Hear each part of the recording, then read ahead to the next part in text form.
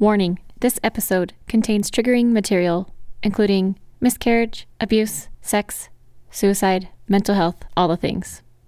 You've been warned. I can't believe I'm sharing all this information and people are going to listen to this. This episode is brought to you by the Parlor Hair and Body Salon. With a quick reminder, it's okay to take time for yourself. Hi, I'm Chelsea. You're listening to Beyond the Picket Fence, where you're invited to take a break from keeping it together. Let's get real.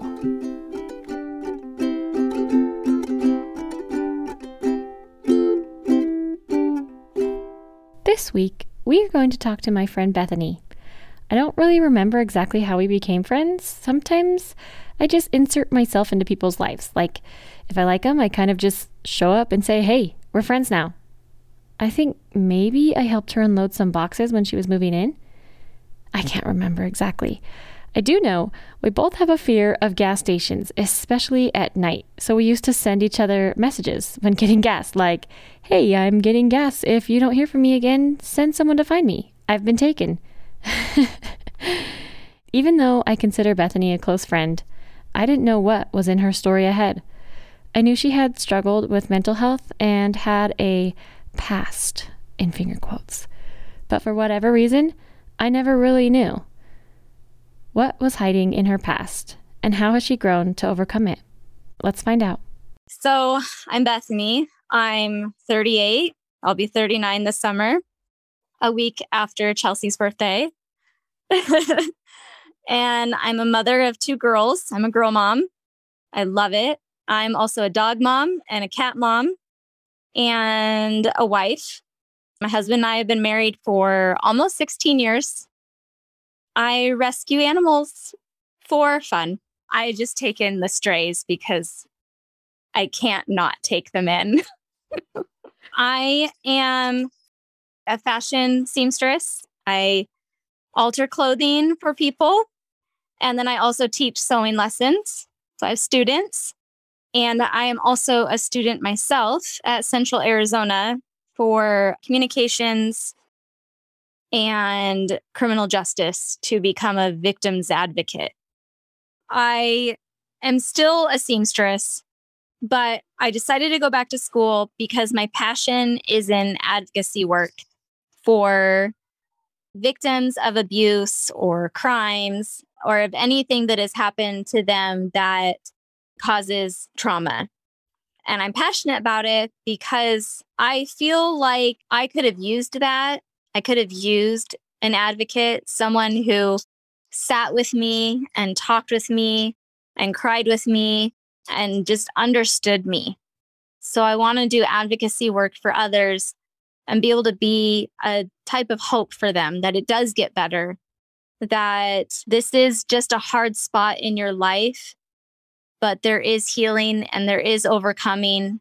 And I especially want to do advocacy work for children. I'm volunteering with CASA for foster kids, and it means a lot to me to be able to be some sort of positive adult influence in these children's lives when they have been failed over and over again by adults. It's just through my own experience that is why I want to go into advocacy work. My heart will always lean towards the children because being a child victim of abuse myself and like having to deal with people not believing you, I've chosen, I will always believe children first.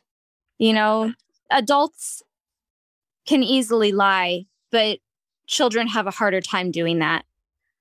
Through her own experience, we got a glimpse into some of the difficult Bethany understands, but to completely understand, we must go back to when Bethany was a child.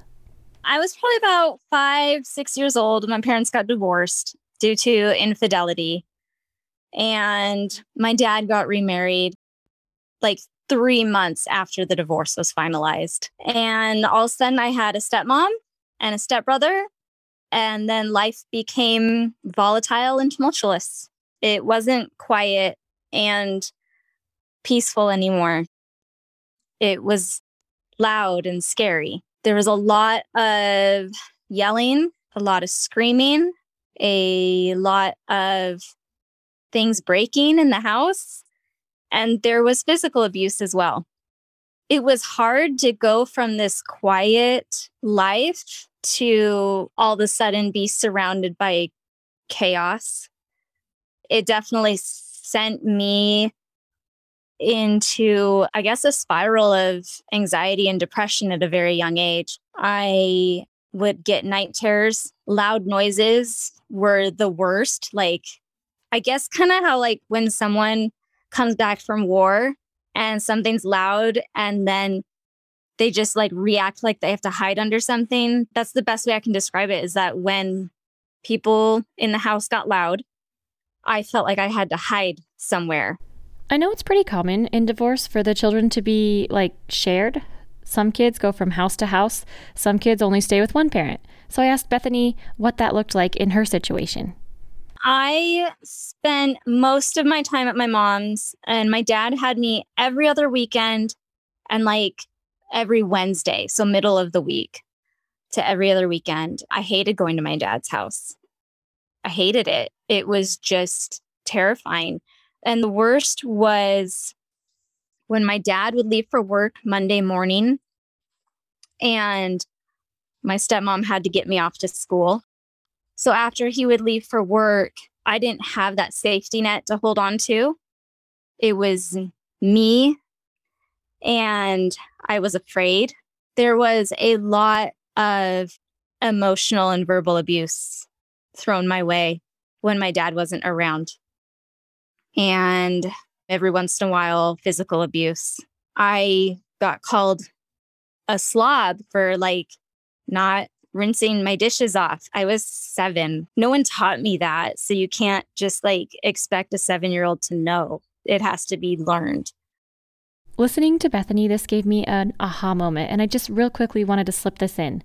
I'm often overwhelmed by the mess of my home, and I'm always thinking like, why can't everyone just help me clean up? This little reminder helped me realize I have to teach my kids things if I want them to help me. Hello. So the day I was editing this, I had been doing my kids' laundry, and I had my kids, who are 7 and 4, help me fold, and I taught them. It was actually a really cool, fun moment. So thank you, Bethany, for helping me with this reminder that kids need to be taught. Okay, back to the story. Bethany was being mistreated by her stepmother. I got yanked and screamed at in the face for not pushing my chair in from the dinner table. Like, those are 2 simple little things that I don't know how anyone in their right mind can escalate to such monstrous and hateful behavior and words towards a child. It was scary being there. I remember telling my mom about it, and so she talked to my dad about it, and my dad talks to my stepmom about it, and I'm left alone with her again. And it gets back to me, and I'm to blame. I'm yelled at. I'm screamed at. I'm hit in some way with something, whether it be a wooden spoon or whatever she had in her hand. So I stopped telling people. I stopped saying anything because it wasn't going to get fixed. I was going to be abused over it. She was 11 when her mom moved to Washington. She went with her, but after living in Washington, Bethany developed seasonal afflicted depression disorder. Her body was so used to the beautiful California weather, it couldn't handle the winter/cloudiness of Washington. She was sent back to California to live with her dad full time. And that's when I started having like a suicidal ideation. I was depressed, anxious constantly, and I didn't want to live if I had to live in hell. You know, it literally felt like hell. Bethany grew up in the Church of Jesus Christ of Latter-day Saints and had been taught to pray. I remember like one night just praying to God, like, please bring me home. I don't want to live anymore if this is how I have to live. Like, just take me home already, because I'd rather be with you, Heavenly Father, than with my earthly father. And it was so hard to like get through that, and the ways I would think about how could I just end my life. and not deal with this anymore and not be blamed for literally everything or yelled at for everything or told that there wasn't finances for me to do, extracurricular activities or new clothes that I needed because I was growing, teenager and shoes. Like I was constantly told, oh, there's no money for that. I was the redheaded stepchild without having red hair. I actually ran away a lot. So I had two friends that I went to school with and church with. And they both lived within walking distance of my house. And I ran away to their houses all the time. I was always running away. No one knew that I had run away, or at least it didn't seem like anyone knew. No one seemed to acknowledge that I had. And when I would come back, it was like they didn't even know I was gone. Well, how long would you run away for? Like days or hours? I would say the longest was a weekend, but now as an adult and I kind of look back on things, I do wonder if my friend's parents called my dad and said, hey, Bethany's here. We're just going to let her stay here to cool off or, have some time. And we'll send her home when she's ready. And it was probably just some sort of silent agreement between them that I was never aware of. And did your friend's parents know what was going on? They didn't see it, but they knew from things I had told them. And, it's kind of a sticky situation to call, in your heart, you want to call CPS and say, I think a welfare check needs to be done. But at the same time, it's like, do you want to uproot and upset this child that's already gone through a whole lot and put them in a system that is also very broken? And I have a feeling that my friend's parents probably did go through those thought processes, because as an adult now, I go through those thought processes. Yeah, I think that's a good way to see both sides. With all of this going on into Bethany's tween years, this loneliness began to manifest itself in other ways. I so desperately wanted to be loved and wanted, because at home I did not feel loved and wanted. And there were times that was made very clear that I wasn't wanted. And I went searching for love through boys. I did. I'm going to be honest. I was desperate and I threw myself at boys because I just wanted someone to care about me. And I knew I was straight, at a young age. So boys it was to feel loved. I made a lot of mistakes. I was promiscuous. And on one hand, I regret it because of another, downward emotional spiral that it put me through. But on the other hand, those experiences led me to realize why I was doing it. It took me a long time to realize why I did that. Because, at that time, you're just, when you see that some girl's sleeping around, you're like, oh, what a slut, I didn't see myself as a slut. I saw myself as someone who just wanted to be loved so badly. And so I look at other people differently, when I find out that they are promiscuous. I think there's something deeper there. It's not another check mark off their list. It's deeper than that. And I had boyfriends that some fulfilled that need to be loved. And when I go into their homes and meet their families, I immediately attached myself to their parents and wanted them, to be my parents. But it wasn't good, because in between boyfriends, there was a lot of other guys and a lot of other experiences. And I didn't get into the party scene with drugs and drinking. I actually joined this gang, not gang by the terms of Bloods and Crips, but police would consider them a gang. We were straight edge. So we chose not to do drugs and not to drink. And it was all about unity and the music and having a healthy body. And to me, that fell in line with gospel teachings. And I was like, yeah, I could do this. And that's where I felt loved. And that's where I felt wanted. And that's where I felt like I belonged. This is pretty foreign to me. I feel like the word gang, to me, has a negative connotation. So I wanted to know more about, gang life. So gang life, we would be out all hours of the night vandalizing. I didn't get into tagging, but some were tagging. I mostly stole things like street signs and the road cones and little newspaper.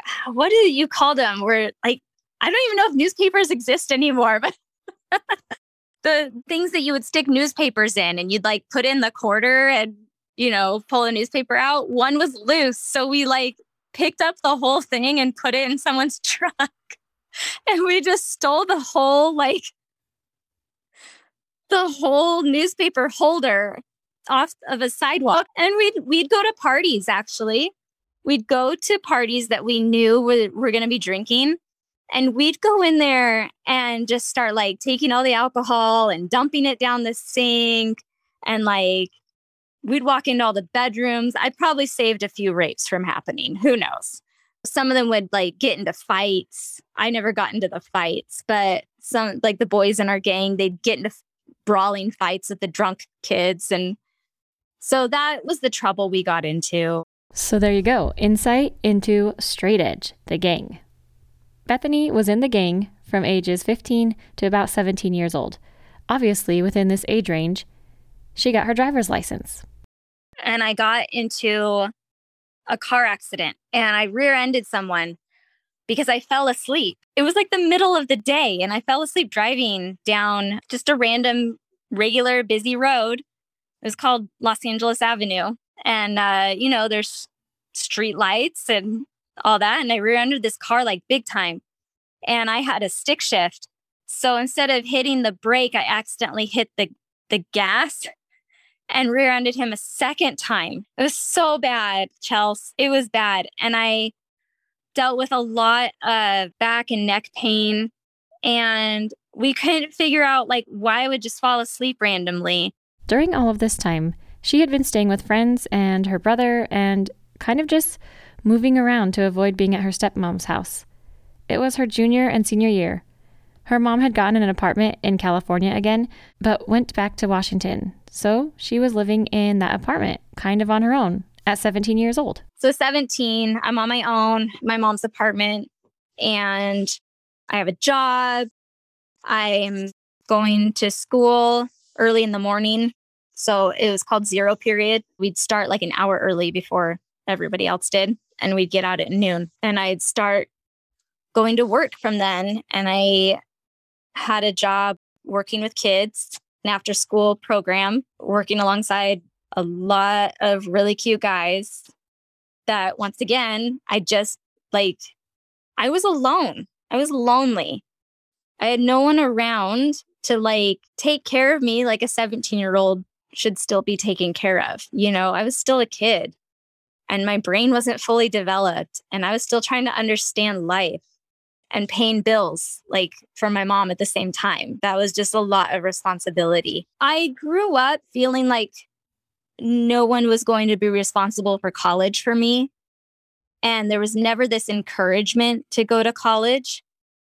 But I really just wanted to leave, And I had an art teacher my senior year, and she really encouraged me to seek out like art colleges because I wanted to be a fashion designer.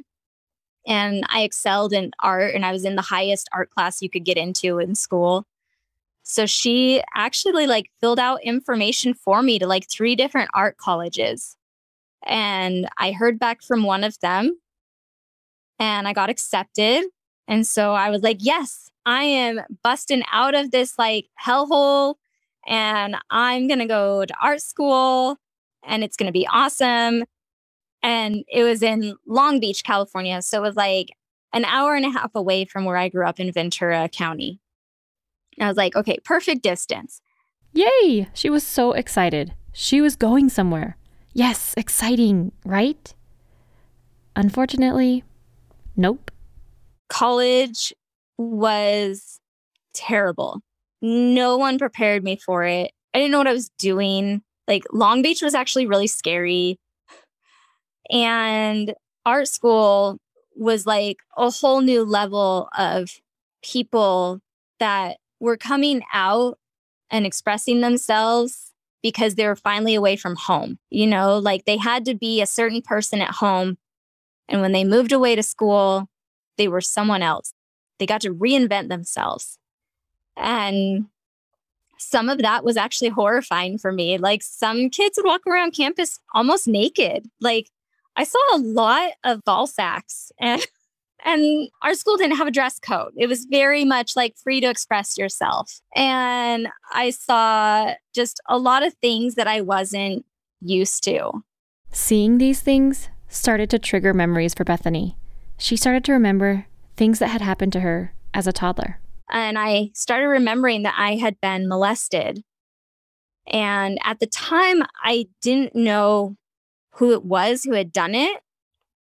I couldn't remember quite that, but I had remembered being shown pornography while being molested. And I was probably about 3 or 4. And this experience at art school and seeing everything that I saw kind of just like brought that all back of like memories of the pornography. And when I recognized that I had seen porn at a young age, that's when the recollection of what was happening to me while I was seeing porn came back. But it was like I couldn't picture the face of the person and I couldn't picture where I was. And that was so hard because it was like this ambiguous memory. I felt very much conflicted. Like, is this a real memory or did my mind just make this up? How do I go about telling anybody this? Because I can't remember the full thing. And no one talked about suppressed memories at that time. At least I didn't hear about it. And then once again, I fell back into this promiscuous lifestyle. It was like every time something got hard, I would find someone to sleep with. I don't know if you would consider that like a sex addiction or what, but it was like, this is how I coped. I've heard of this being called a buffer. This idea of whatever you use to get your hit of dopamine. We all do it. Some habits are more destructive than others. Some use drugs, alcohol, pornography, sex. Others use scrolling social media, video games, shopping, working out. There are negative and positive buffers. So I encourage you to be aware of what you're using as a buffer. With these scary memories resurfacing, she was unsure if it was real. And if so, what should she do about it? I didn't tell anyone. I kept it my secret for 10 years. Did you suppress it and try to ignore it? I did.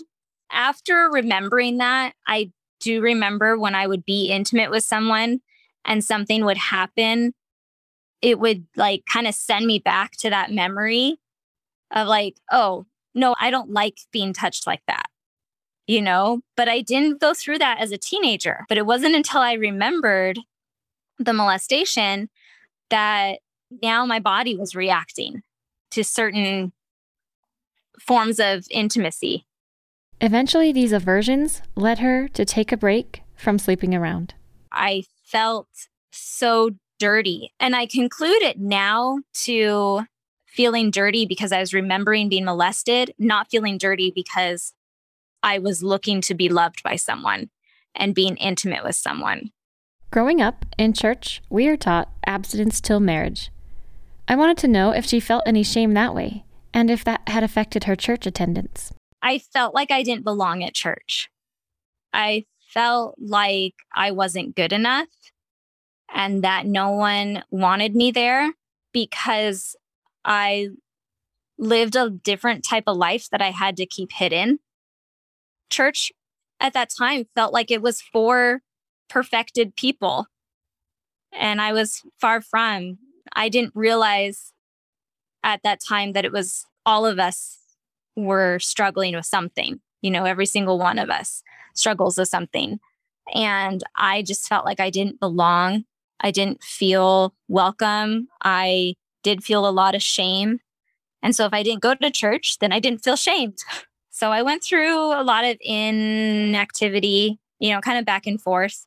After a long span of not going to church, Bethany came across an institute building and decided to go see what it was all about. Institute provides religious education for young adults in the Church of Jesus Christ of Latter-day Saints. She met 2 girls who ended up eventually becoming her roommates. Living with them really helped me become a better person and get closer to living the gospel and closer to Heavenly Father and Jesus Christ. Even though all of us were struggling with something, it was like we helped one another. But they saved me. Growing up, even when I wasn't active or I was making choices that I shouldn't have been making, I always knew God was there. And I knew that Jesus was there. And I knew that Christ's gospel was true, but I didn't feel like I was meant to be in it. I didn't feel like I belonged in it. I felt like I wasn't enough for it, that I didn't deserve it. Have you ever felt like this? If you feel this now, I just hope this message finds you and encircles you with love. No matter what, you are worthy of love. You belong. You are enough, and you deserve it. After meeting my roommates, things were looking up. I still made mistakes, here and there, but I focused on the repentance process and working through them and getting better for myself. I feel bad for all the people that I possibly have hurt by using them to try to get this fix on wanting to be loved. I don't know, maybe they were using me too, but there are times where now in my older life, I'm like, wow, I feel really bad. What if I hurt that person? What if they felt used by me and I wasn't trying to hurt them? But I feel very bad. And I actually made amends with whoever I could get a hold of or remembered, who it was and their name, if I was still in touch with any of them. I did try to make amends with them. And some of them were like, oh, it's not a big deal, and others were like, yeah, I thought we could actually have something more. And I was like, oh gosh, I didn't realize that. I think not judging yourself and allowing yourself to realize you just wanted love. Yeah. That's totally a normal human reaction to after going through things that you've gone through. Yeah. And I was a really angry teenager and an angry young adult. Everything was just the worst, like, oh my gosh, that's the worst. But I didn't know what joy felt like. I didn't know how to be like real happy. It was like fake happy or temporary happiness or happy because something went wrong for someone else. Like I was miserable, absolutely miserable.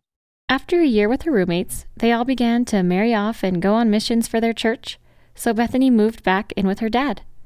When her friends were going on missions, she thought, hey, maybe I'm supposed to be doing that. In the LDS Church, the youth, especially boys, are encouraged to serve a mission.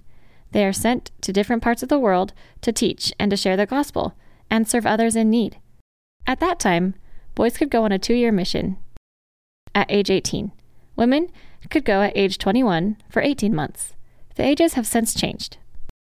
Bethany was never really taught by her parents to seek guidance for herself through prayer. This is really like dumb when you're brought up in the church, but you're not really taught anything by the people that are supposed to be teaching you. I wasn't taught to have personal revelation. I wasn't taught to like take things to God. I was taught to do what was expected of me. And that was such a huge disservice for my youth because I could have learned so much more and been in a better place throughout my young adulthood, hopefully. But my dad would talk about how like I should go on a mission. I want you to go on a mission. I expect you to go on a mission. And so I'm like, well, I guess now's the time to prepare because I'll be 21 soon. And so I started preparing to go on a mission. And I went to mission prep classes. And I loved everything I was learning. I loved all that I was learning, but I never got that like confirmation that I was supposed to serve a mission. And I didn't know that I was supposed to ask for that confirmation. And I remember meeting with the young adult ward branch president at the time. And this was a really discouraging appointment because he blatantly said that I was a distraction in mission prep for the boys that are trying to actually serve missions. And that I'm just in there to get attention from the guys. I remember just being like dumbfounded. I remember saying, well, my dad wants me to serve a mission. And he's like, well, you're not in there for the right reason. And I left that appointment just really confused as to what I was supposed to do. And at the time, my best friend's dad was the bishop of my home ward. So I went and talked with him about it. And he said, well, have you prayed about serving a mission? Have you asked God, like, are you supposed to serve a mission? I said, I didn't know I could do that. I didn't know. Like, I thought dad got all those answers. He's, the patriarch of the family. He receives all the personal revelation for the family. I thought he got those answers. I didn't know I could get those answers. So whenever church talked about personal revelation, I thought it was meant for when you're future parents. And this is what happens when you grow up in a house where the father of the family teaches you the gospel according to themselves instead of to the actual word of Christ. Bethany kept going to missionary preparation classes and doing all the things to do to prepare to serve a mission. In the meantime, she had been praying to know if this was indeed what she should be doing, with no apparent answer. I was like, am I praying wrong? Do I not, am I asking the wrong questions? Am I getting the answer and I don't recognize it? It just was so unprepared for this type of prayer and receiving answers. I got to the point where I sent in my mission papers and I received a call. And when the call came in the mail and I opened it and it said, you'll be serving in the Calgary, Alberta mission, I looked at it and there was no feeling. You see missionaries get their calls and they're just excited and they're overwhelmed with spiritual emotions. I felt literally nothing. There's no feeling coming out of me whatsoever. And I just set them down and walked away. And it took me a few days to realize that was my answer, that I wasn't supposed to go. And so I decided to take a break from home again because it was just still not good. Did you get in trouble for saying you didn't want to go? Or did you just not tell your dad and you just left? You know what? You know how I handled it? This is so sad. Instead of telling him I didn't want to go, I told him I wasn't worthy. Oh my gosh, Bethany. Yeah. You made up some stupid crap. Yep. Just so that is the saddest thing I ever heard. Oh my gosh. Yeah. And so then there was no pushing me, But you were worthy to go? I was worthy to go, but I didn't feel like I could tell him. This part breaks my heart, that instead of having her own back, she felt it was easier to lie about her own worthiness to avoid her dad's disappointment. After that, Bethany took another break from home. She moved in with her brother and fell into another deep depression. Following her pattern, she again became intimately involved with guys. Some of her friends moved to Utah, and she followed to try yet again to start over. I said, okay, another fresh start. Let's start over. Let's try to be better. I was doing pretty good for a while. And then I met someone and I really liked him. I actually felt a connection to this person. And I thought it was going to be more. And we messed up. And at this time, I was like, well, it's okay that we mess up because maybe we'll get married. Maybe we're heading down that road. And I actually ended up getting pregnant. Yeah, I'm pregnant. And I'm like, crap, I'm pregnant. Let's take a break. Want more of Beyond the Picket Fence? Well, join us in our free Facebook community. This community is our secret little place to escape all of the perfection we see here on social media and connect with women just like you who are ready to be done comparing and start being compassionate to themselves and others. Find it at facebook.com/groups/beyondthepicketfence. Link also in the show notes. Can't wait to see you in there. Now back to the story. Bethany had just found out she's pregnant. Crap, I'm pregnant.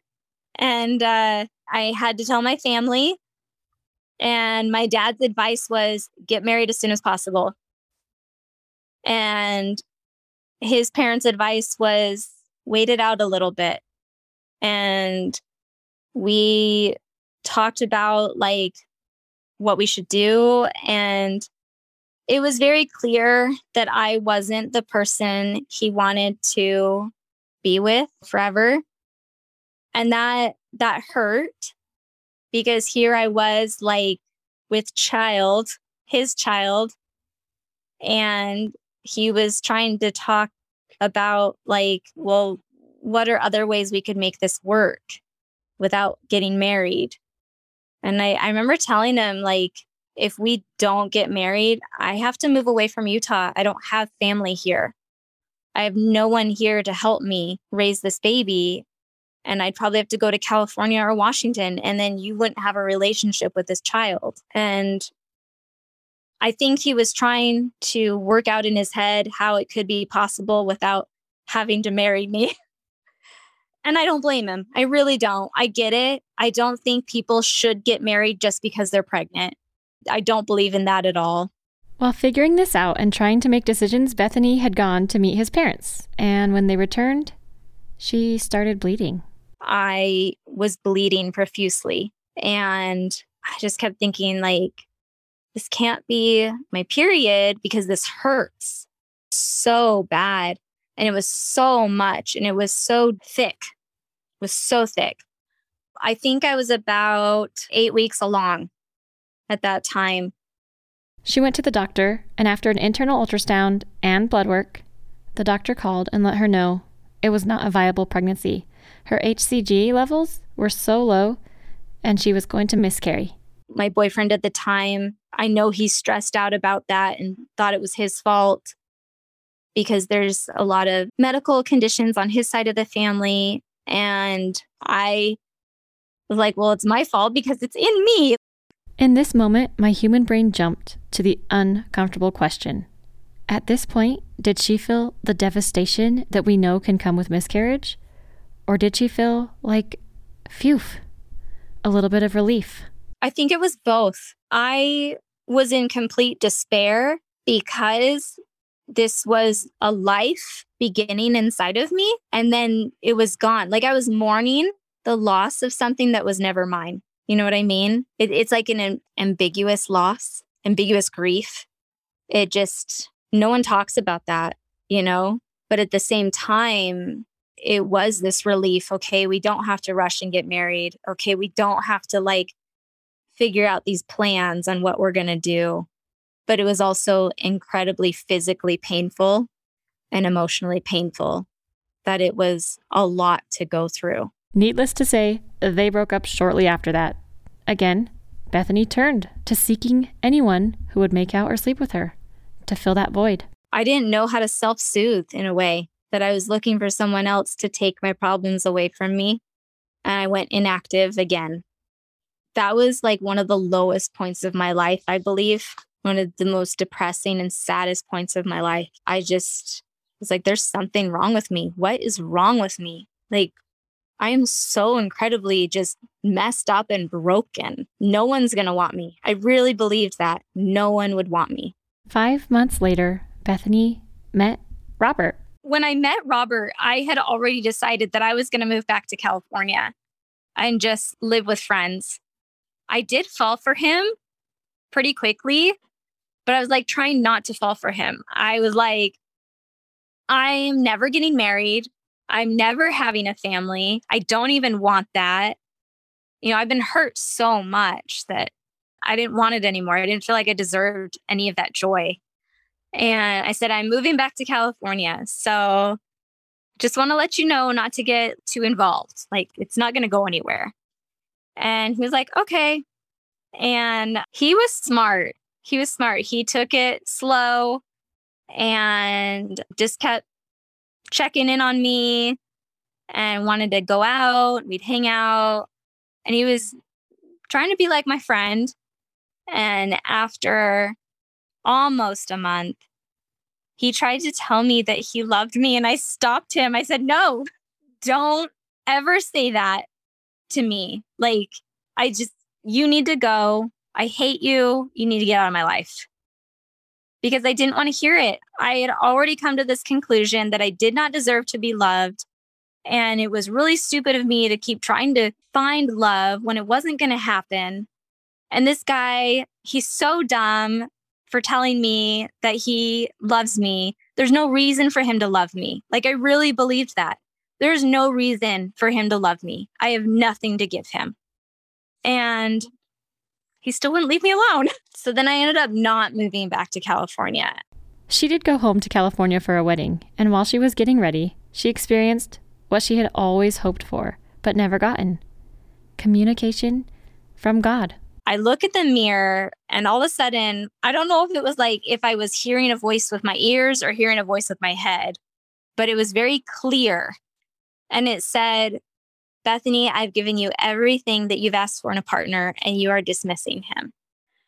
And I was like, what is this? Since when does God speak to me? If you heard that little noise, that was her smacking her forehead. It was so cute. I had to sit down and I had to sit with that for a moment. I had to let those words marinate on me and I was like, what the hell? Like, what do you mean?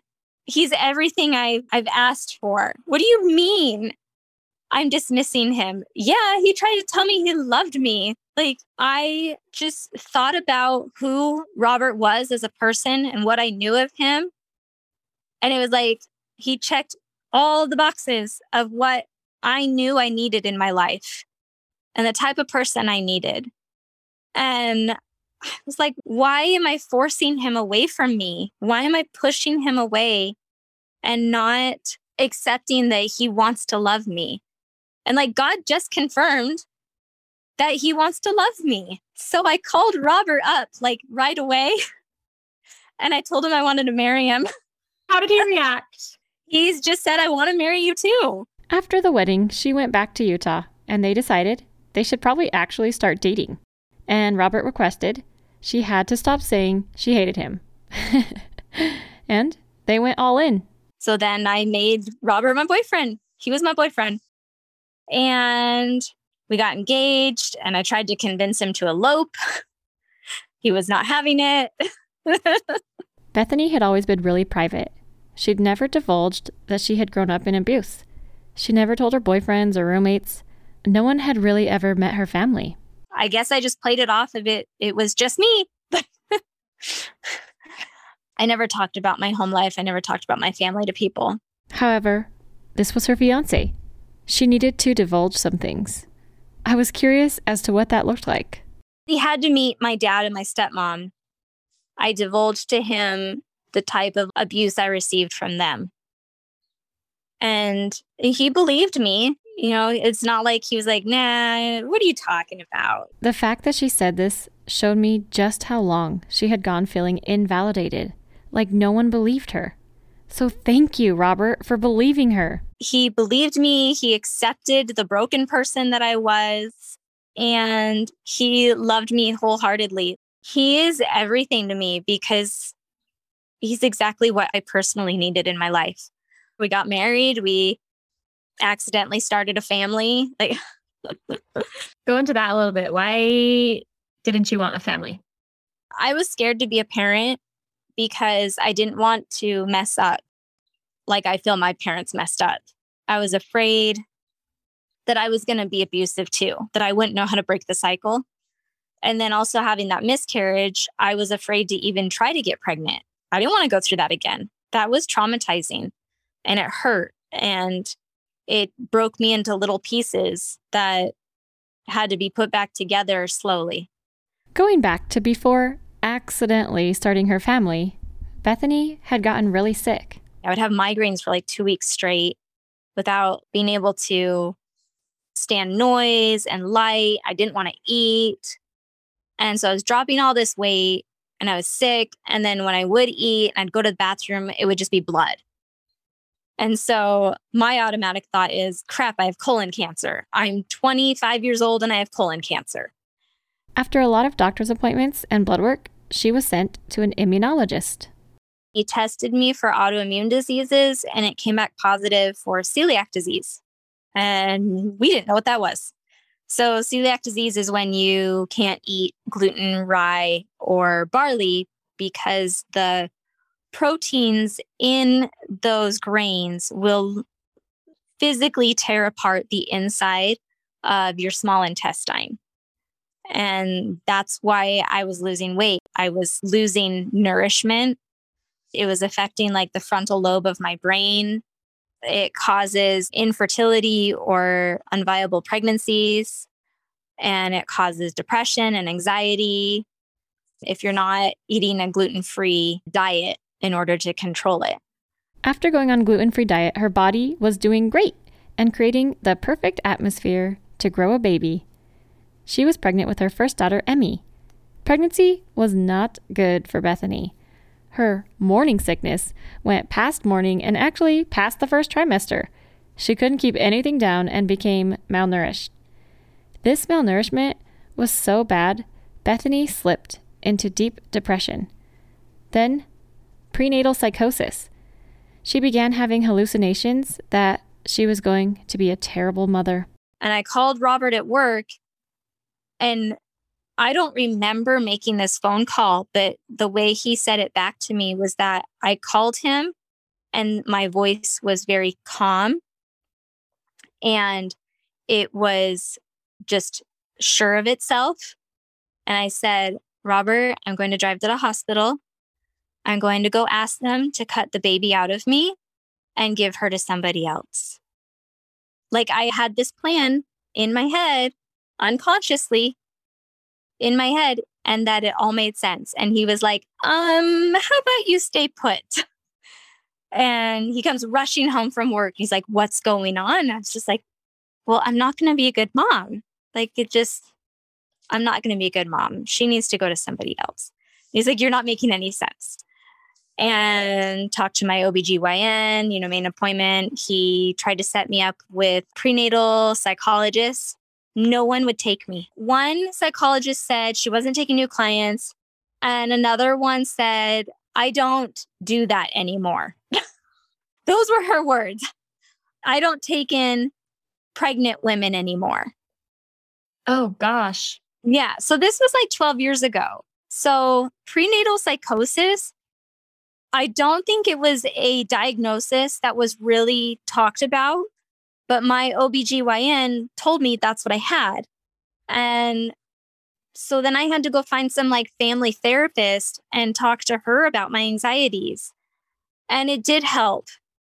It would have been nice to see someone that like qualified in prenatal psychosis, but nope. Eventually the baby came. Bethany was skinnier after pregnancy than she was before pregnancy. She recovered from that and 4 years later became pregnant with her second daughter, Maggie. It was a much healthier pregnancy, but after, Bethany again struggled with postpartum psychosis. Maggie had a hard time nursing, so there were many sleepless nights of nursing, then pumping, which is one of the worst things ever, by the way. Feeding became a huge problem. And from being tired, Bethany began the hallucinations again. It was this experience that encouraged Bethany to switch to formula feeding. Fair warning, this story is very hard to hear and was very vulnerable of Bethany to share. So put yourself into her shoes moving forward and leave your judgment panties at the door. If you can't be completely judgment-free, I suggest you skip down 5 minutes. This postpartum psychosis started to send me into this like hallucination that I needed to die and so did the girls. But there was no plan in my head of how that was going to happen. It was just this hallucination that, okay, it was time for us to die. It's time for us to go. And I woke up from that hallucination in the process of putting a pillow over Maggie's face. Oh, no. You don't even know you're doing it. You have no idea. Your mind isn't controlled by you anymore. Right in this instant, a friend from church came running through her front door. She must have had some divine intervention because she was like, "Hey, are you okay?" And I was like, I turn, I'm like, "No, I am not okay." And I hand her Maggie, and Emmy's in her room crying. So I don't even know if I did anything to her. I have no recollection of this. So she went in to Emmy's room with Maggie and is calming everybody down. And I get on the phone and I just start dialing like the suicide hotline. And I talked to someone and I said, "This is what I think I was doing, and this is what I'm going through." And they just talked me down off this ledge. Is it scary to think, like, at that point, could someone call CPS on you? Like, were you afraid to tell someone because they could call on you? Yes, I was so scared. I was so scared to tell someone because I didn't want CPS called on me. I knew that there was a healthy person somewhere in here that could take care of these kids and take care of myself. But I didn't know how to get to that point. I didn't get the help because I was scared if I went seeking for help that the kids would be taken from me. So only a few ladies from church knew, and they helped by setting up meals for the family, as well as people coming over to help make sure Bethany got enough sleep.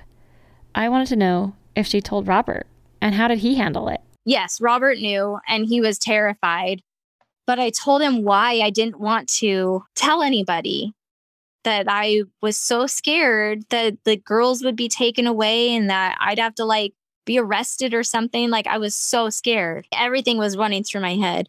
Eventually, life normalized again, and before she knew it, they were moving. It was after this move, Bethany began to have flashbacks to her molestation. Her daughter was at that same age that she was when this happened to her. Bethany became very protective over Emmy, and it triggered her memories again. This time, she remembered who it was. And I was projecting. I had become so overprotective of her. And Robert's family was just like, "What's up with that?" And he was like, "What's going on?" And I was having like these just emotional meltdowns of not understand what was going on with me. And then it just like it clicked one day. I know who molested me. I know what happened. This person had since passed on. She had decided to tell Robert who it was. When telling her family, she decided she was just going to tell them what had happened, but not who it was. I was finally very open about it. And they said, "Well, who was it?" I said, "I am not ready for that yet." The plus side is that it wasn't a family member. So it's not like anybody in the family really has to be concerned about that. I feel like it's really good for you to set that boundary for yourself, because in the past, when you've told them you were being victimized as a child, they didn't believe you. So I feel Yeah, like that's kind of a good boundary to set for yourself. it is. And it's a necessary boundary. So then this is when I finally got help. I finally went to a doctor and was put on medication. And this medication has been a part of my healing for 6 years now. Did you ever do therapy of any sort, or just the medication was good enough to help? I started doing online therapy. It was really scary for me to like make an appointment and show up to that appointment and have to drive somewhere to that appointment. I didn't like that. Like my anxiety was still intense with a few things. I will always recommend online therapy for those who like really struggle with going somewhere and meeting a therapist at their office. Online therapy has been amazing. I can testify that there is healing in vulnerability. I realized that when I released to Robert that I had been molested and I told my family, it was like I felt like I could breathe again. So when I share things about my life that are, typically hard things to share, I find healing. I really do. And I just all I can say is that there is healing in being vulnerable. And it's like taking charge of my life again. And how are your kids after everything? Do either of them remember anything? They do. I'm very open with my children. We communicate a lot about stuff. I'm so glad that I am open with them because it has shown how compassionate they are. And I would love for that to continue, that they become adults, compassionate adults. And they do remember. And every time, like Maggie goes, Mom, you're looking a little tired. Do you need to go take a nap? Like they try to take care of me, or Emmy will say, I'll take care of Maggie. I'll fix her a snack. You go lay down. I'm like, I'm okay. Like, it's okay. Oh, and I found out that I have to do an intense workout every day in order to not feel tired too. That's so interesting. Isn't it interesting I know. how, like, when we're actually taking care of the body that God gave us, all of a sudden everything is better? This is very much one of those oxygen masks concepts. If we do not take care of ourselves, we can't take care of those around us. Let's try hard not to have to get to the point of psychosis. Take a moment and ask for help if you need a nap or a break. If you need an intense workout, do it. Listen to what your body needs and then do it. It seems to me, through this whole story, her husband Robert really has been a great right-hand man. And she confirmed this. Oh my gosh. Robert is a godsend. He's been so patient and understanding throughout all of my issues. And I feel like a lot of people would give up, and he hasn't once. He's been so supportive of everything that I need to do to get better. And that, to me, that shows me what actual, like, true love is. And it's like he proves to me every day that I do deserve it. This whole time, Bethany has struggled a lot with motherhood and hoping to be good enough for her kids. This is super relatable, and I'd guess many of us have these worries. Are we good enough for these kids? Are we a good mom? I now am at a point in my life where I do believe I am a good mom. I mean, I'm always going to make mistakes. I'm not perfect, but I'm giving everything that my kids need and more. And I'm so grateful that I'm finally at a point in my life where I feel the healing, that I'm healing every day, and that I'm able to help my children through whatever healing they need. I just love them so much, It's like, I love them so much it hurts type love. And they tell me I'm a good mom, so I'm just going to take it. Sex is kind of a taboo topic, especially in church culture. And I want to know if Bethany had anything to say to women or girls who have lost their virginity sooner than they had planned or struggle with morality. Her advice is just so beautiful. It's okay to make mistakes because we are all going to make mistakes throughout our life, and each of our mistakes look different from one another, but it's okay to make mistakes, and it's not the end of the world, and you're not dirty, and you're not gross, and you're not broken, and you're not used. You still deserve to be loved. I hate purity culture. I really hate it. It's very damaging. And I'm not saying, like, go out there and just sleep with whoever you want. I'm saying if you start to see a pattern, there's something deeper. And to get that taken care of, get that looked at, find out why. But your mistakes do not define you. And your mistakes are not your identity.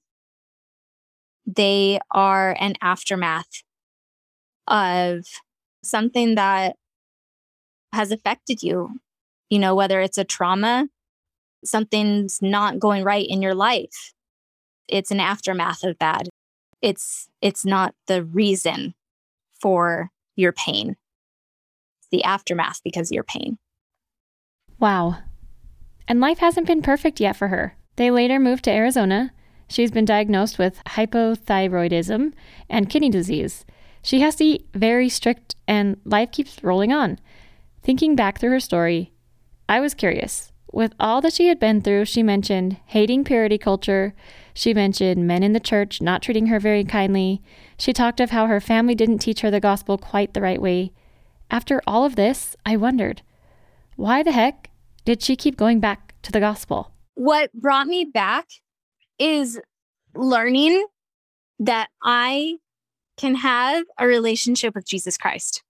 I'm not part of the church because of shame or because of the fear of not being saved or the fear of not going to the celestial kingdom. I don't believe in teaching by fear. I believe in teaching by the good news of Jesus Christ. I'm in it for Jesus. I stay because Jesus knows me and he has stood by my side and he has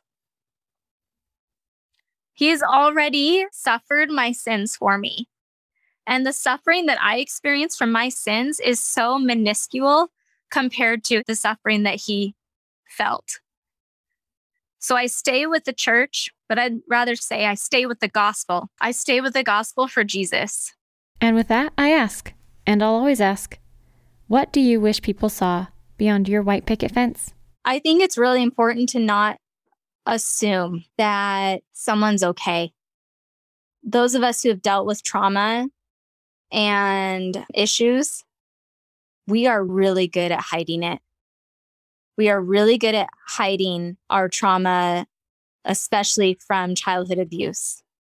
I may be bubbly and happy and I want to be your friend, on the outside of things, but on the inside, I am still healing. And there is a lot more to me than my mistakes.